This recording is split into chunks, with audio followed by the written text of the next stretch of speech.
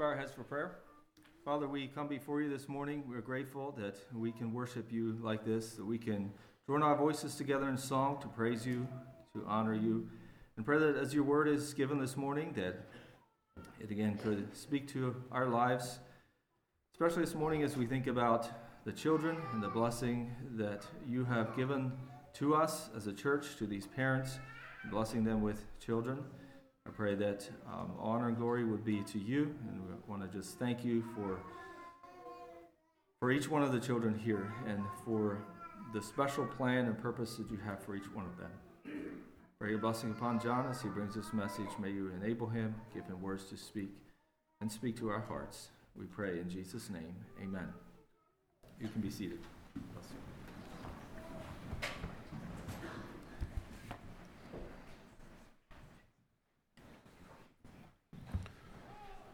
Well, good morning to everyone.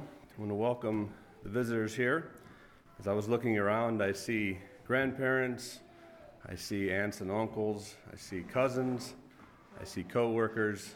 I appreciate all you guys coming to support or to take part in the dedication this morning. We appreciate that.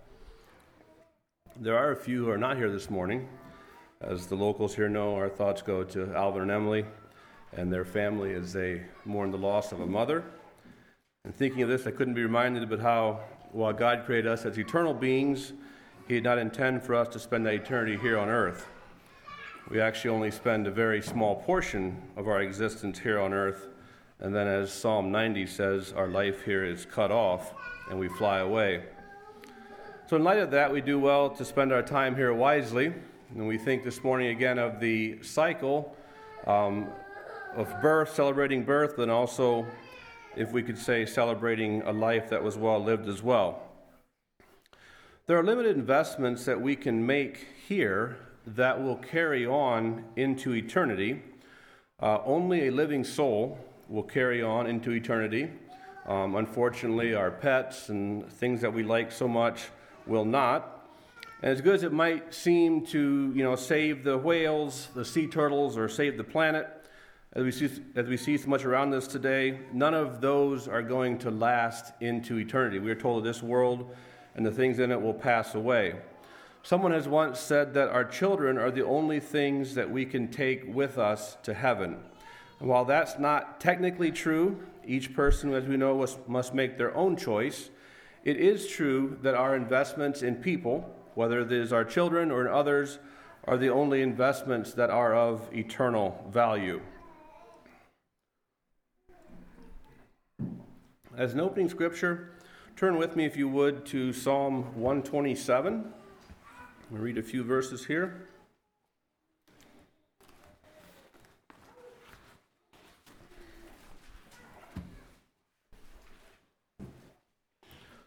Psalm 127, this is where today's title comes from. Unless the Lord builds the house, they labor in vain who build it. Unless the Lord guards the city, the watchman stays awake in vain. It is vain for you to rise up early, to sit up late, to eat the bread of sorrows, for so he gives his beloved sleep. Behold, children are a heritage from the Lord. The fruit of the womb is a reward. Like arrows in the hands of a warrior, so are the children of one's youth. Happy is the man who has his quiver full of them. They shall not be ashamed, but shall speak with the enemies in the gate. So here in verse 3, it calls children a heritage, and other translations use the word gift, which is also correct, but I think heritage has a deeper meaning than just a gift. While a gift may be of great value to the one who receives it, it is often limited in its benefit to others, and many times is something that's either consumable or eventually simply wears out. A heritage, on the other hand, is something that is passed from one generation to the next, with the intent that it continues to provide benefits beyond the original recipient. So if we look at children as a gift, they're for me. As a heritage, they're yes for me, but also for others as well. In most cases, our children outlast us, and so the heritage that God has begun through us as parents continues on through our children even after we are no longer here. And as such, obviously, as the psalm says, it's very important that much care is given as to how that heritage is begun, how that heritage is shaped. Verse 1 says, unless the Lord builds the house, unless God is the foundation of a family, that family will struggle and falter. We did some work last summer in a small gated community up on Lake Ontario, and some of the history was kind of interesting. At some point back in the early 80s, someone pushed a whole bunch of fill dirt out into the bay and then built a couple dozen fairly nice homes on that fill. And over time, part of that settled, and as a result, many of the homes have jagged repair lines up through the brickwork where part of the house settled, and then they patched it back up again. Inside, the floors are sloped 3 or 4 more inches across a bedroom. The new owner told me that he and his wife moved in. They couldn't sleep well until they put some 2x4s underneath the one side of the bed, because they used to always wake up rolled to one side. Interesting. So over the years, the settling has stopped. The repairs have been made. Lawsuits have been settled. And apparently the foundations are now stable as new owners continue to purchase and live in these homes. But while these homes may be safe, may be okay now, they will always show the marks of a poor foundation. It would be virtually impossible, without destroying the homes, to erase all the damages resulting from that poor foundation. The same is true in people. While God can and does make us a new person in Him, the scars from a broken beginning rarely completely disappear. We can become stable, we can become okay, but often those marks from that poor foundation will follow us through the rest of our lives. And as parents, we know that is a huge responsibility in helping build those foundations in our children. Verse 1 also speaks of God as being the only one sufficiently able to protect our families.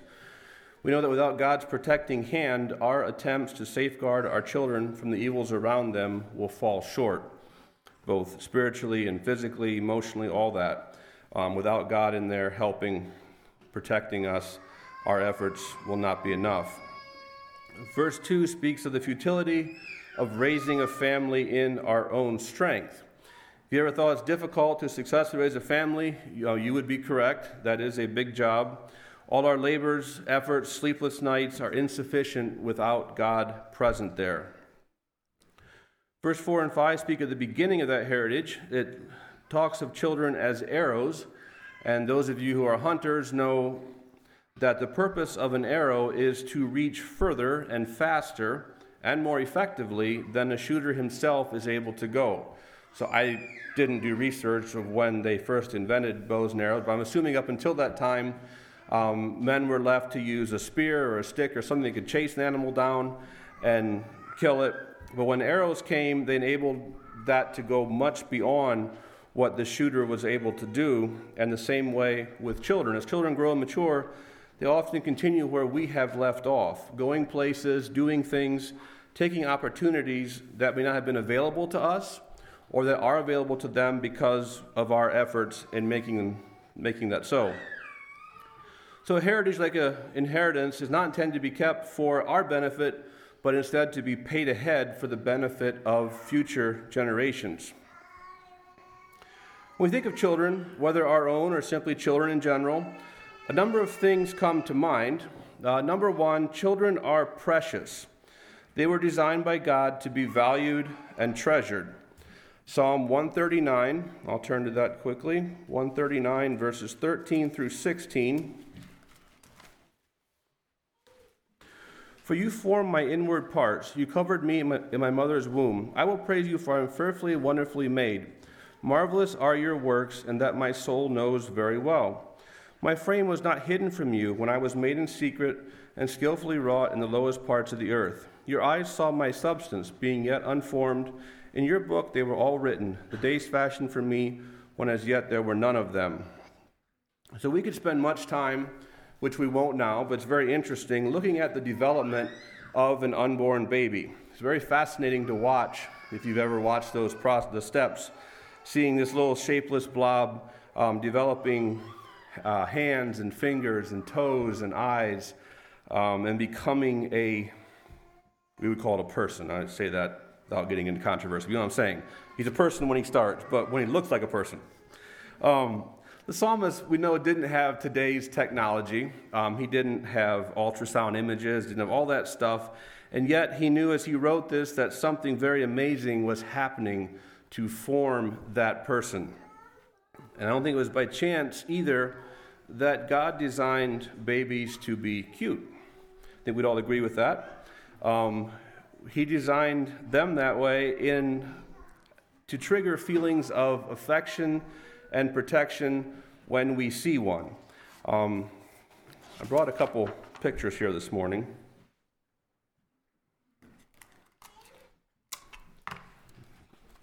We've been promised a PowerPoint, and it's coming, but in the meantime, we do it the old-fashioned way.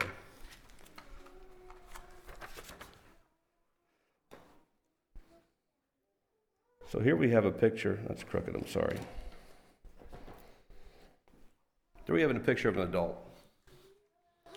He looks pretty normal, a little standoffish maybe. I'm not sure what his attitude is, but unless we know him, which we don't, most of us would pass him on the street and not give him much of a second glance, and probably wouldn't stir any emotion in us. On the other hand, I have another picture here.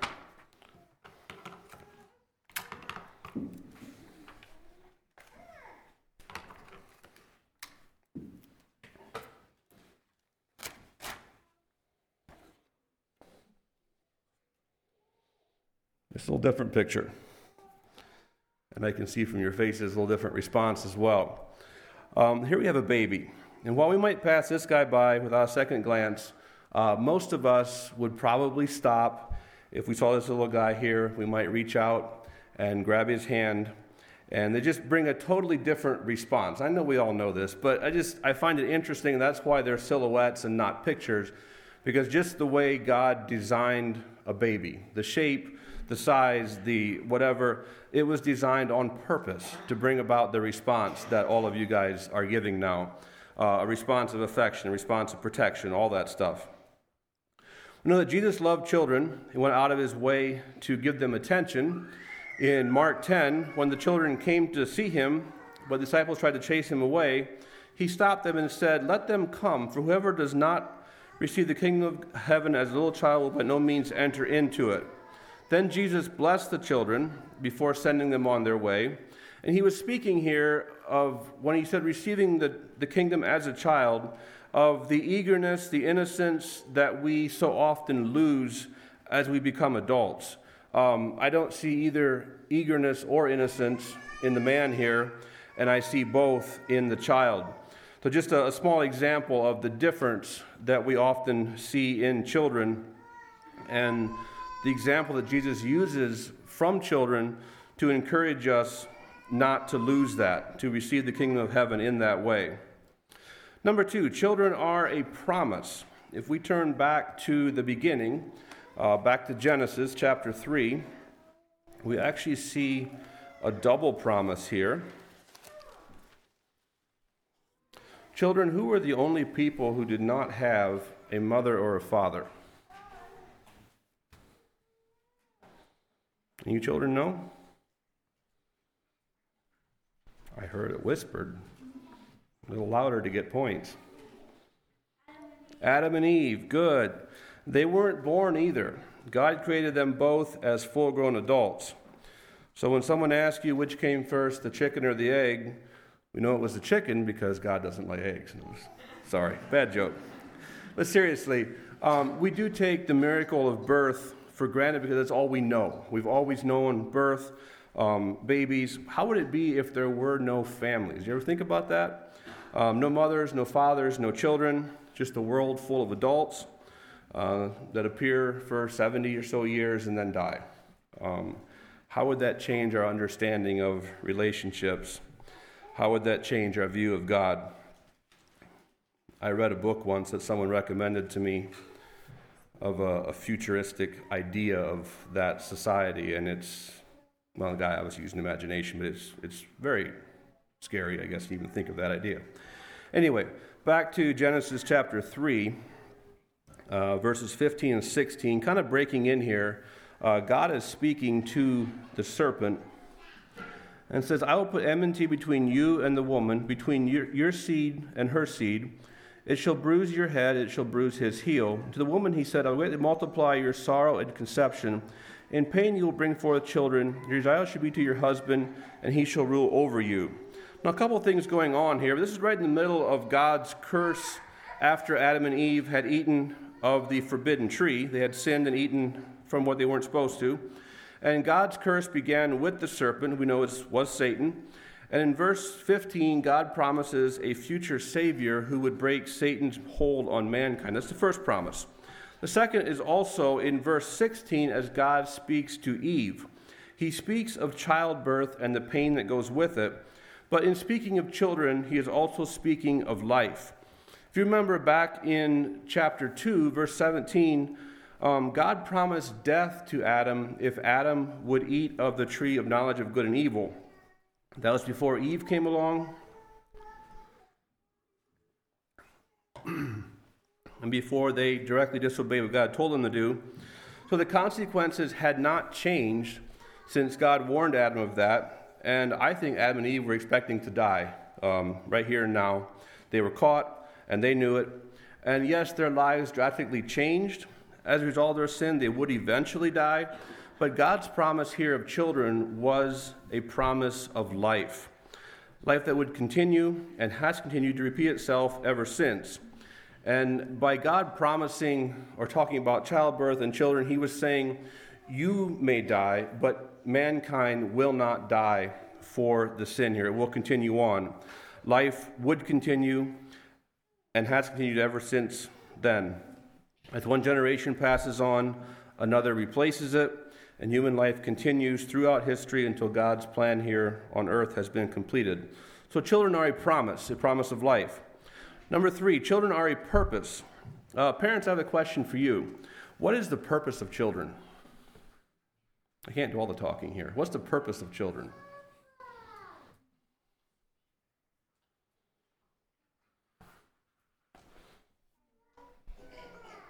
I don't have any answers written down, so I need to hear from you guys.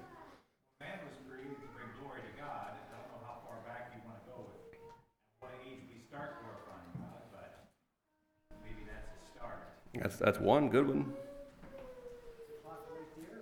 That too. Yeah, that when Noah and the family came off the ark, that was one of God's commandments to repopulate the earth. Anything else? I'm not sure there's any wrong answers here. I'm just curious to hear what you guys have to say. Their delight, okay. Most times, right? God wanted a relationship that he made people in his own image. Okay. And children are his way of continuing that. Good, okay. Okay, all good answers. Like I said, I didn't have anything written down. I wanted to see what you guys had to say in this. That's all good answers here. I would like to read from 1 Samuel, a little longer passage here. Breaking in here at 1 Samuel chapter 1, verse 4. Then when the time came for Elkanah to make an offering, he would give portions to Peninnah his wife and to her sons and daughters. But to Hannah he would give a double portion, for he loved Hannah, although the Lord had closed her womb. And her rival also provoked her severely to make her miserable, because the Lord had closed her womb. So it was year after year, when she went up into the house of the Lord, that she, the other wife, provoked Hannah, that she wept and did not eat. Then Elkanah her husband said to her, Hannah, why do you weep? Why do you not eat? And why is your heart grieved? Am I not better to you than 10 sons? So Hannah arose after they had finished eating and drinking in Shiloh. Now Eli the priest was sitting on the seat by the doorpost of the tabernacle of the Lord, while she was in bitterness of soul and prayed to the Lord and wept in anguish. Then she made a vow and said, O Lord of hosts, if you will indeed look on the affliction of your maidservant and remember me and not forget your maidservant, but will give your maidservant a male child, then I will give him to the Lord all the days of his life, and no razor shall come upon his head. And it happened, as she continued praying for the Lord, that Eli watched her mouth. Now Hannah spoke in her heart, only her lips moved, but her voice was not heard. Therefore Eli thought she was drunk. So Eli said to her, How long will you be drunk?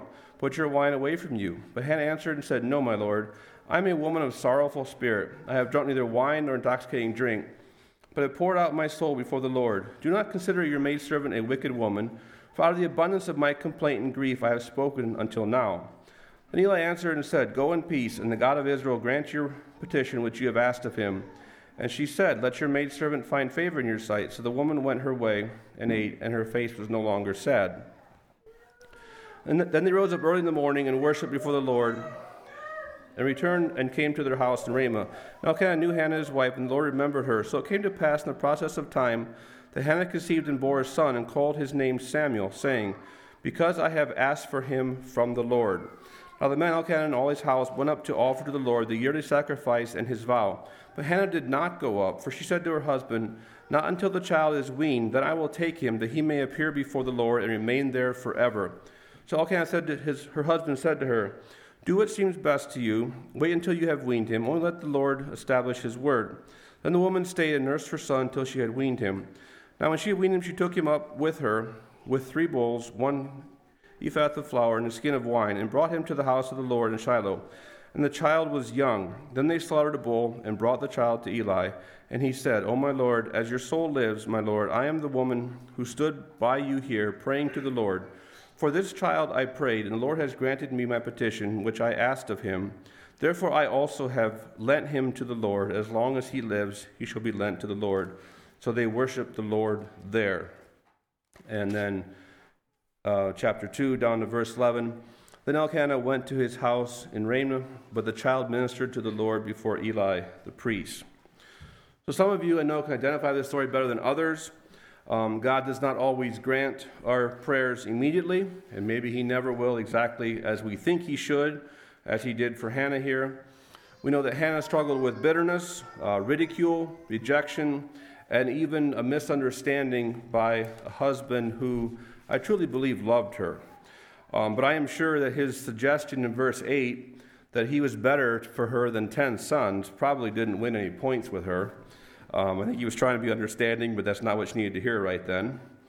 But in verse 11, she made a vow to God and said, If you give me a son, I will give him back to you, which then she did, quite literally. Can any of you mothers imagine leaving your maybe 3-4-year-old son to live with an old priest who had 2 grown rebellious sons? There's no mention of a wife. I don't know how that was like. And then only visiting him once a year. Can you imagine that? I can't. As a parent, I can't imagine doing that, nor would I recommend that under normal circumstances as being a good idea. But she did, and God blessed her for that. Some questions I had to think of. Did Hannah regret the vow that she made? She made that vow when she was very desperate, really wanted, and we know how that is sometimes. You say something, you promise God something, and later you wish you hadn't. We don't read that she did. Did she feel like she gained a son only to then lose him again? Or did she, through her time of waiting, praying, asking God for a child, realize that children really are a gift from God? They're not something we deserve, but instead they are God's, and he simply allows us to have them for a time. Did she realize that God does not give children to benefit us, but to bring honor and glory to him, as was mentioned? Thank you. Children are not for our benefit, but they are for the honor and glory of God. To think, by all we know of early childhood conditions today, Samuel should have suffered from all sorts of trauma, separation anxiety, all of that stuff. And I don't know what his childhood was like. But how instead did God use him to become one of the most powerful prophets that the early Israelite nation had? I believe in part it was because of his mother's devotion to God, his mother's prayers for him. And she knew, I believe, that she had a very, very short time in which to raise him, in which to build that foundation. And she did that all along with the knowledge that there would be a time of separation. She knew she had a very short time to build. I think she spent every possible minute building that foundation.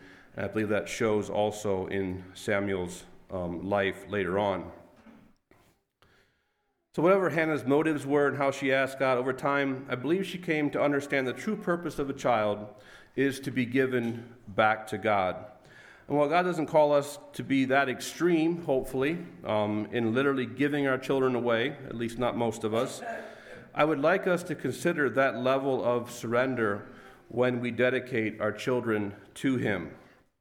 So keep that in mind as well, not just the ones in a few minutes here, but all of us, when we give our children to God, how serious are we in that dedication? Number 4, a child has brought provision. Isaiah 7, verse 14, therefore the Lord himself will give you a sign.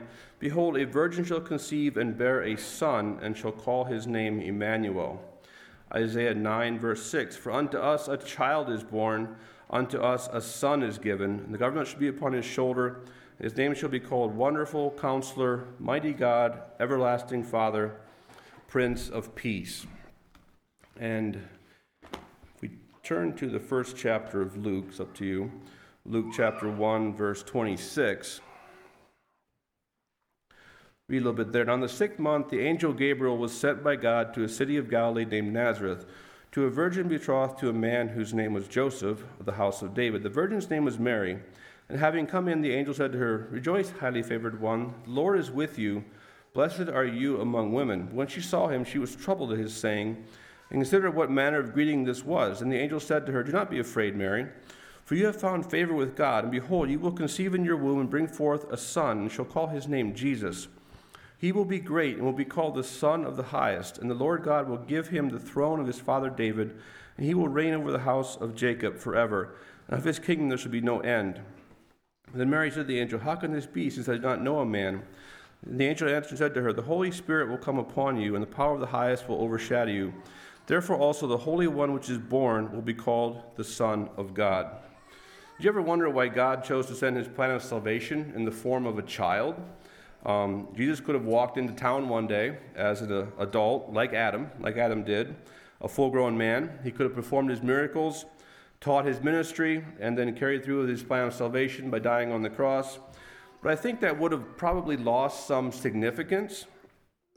As I said earlier, God created all mankind, including the animals and everything, with a natural instinct to love and to protect our young. So we can, as parents, relate in a small way to the incredible sacrifice it took for God to offer his only son as payment on behalf of someone else's sins.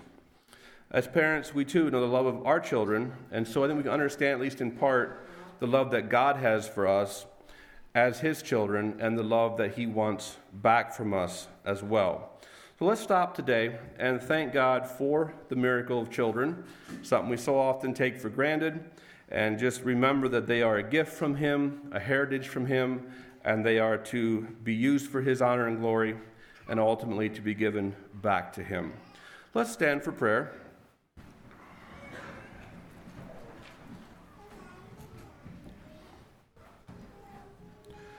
Father in heaven, thank you for your wonderful plan in creation, a plan that includes not just our existence here on earth, but a complete cycle of life, including birth, life, and death, and eternity. Thank you for your perfect example you have given us of being a father, a perfect father, one who was not selfish with his own son, but instead allowed him to be used for the benefit of others. We ask for that same love as we raise our own children. We ask this in Jesus' name. Amen. You can be seated. And at this time, we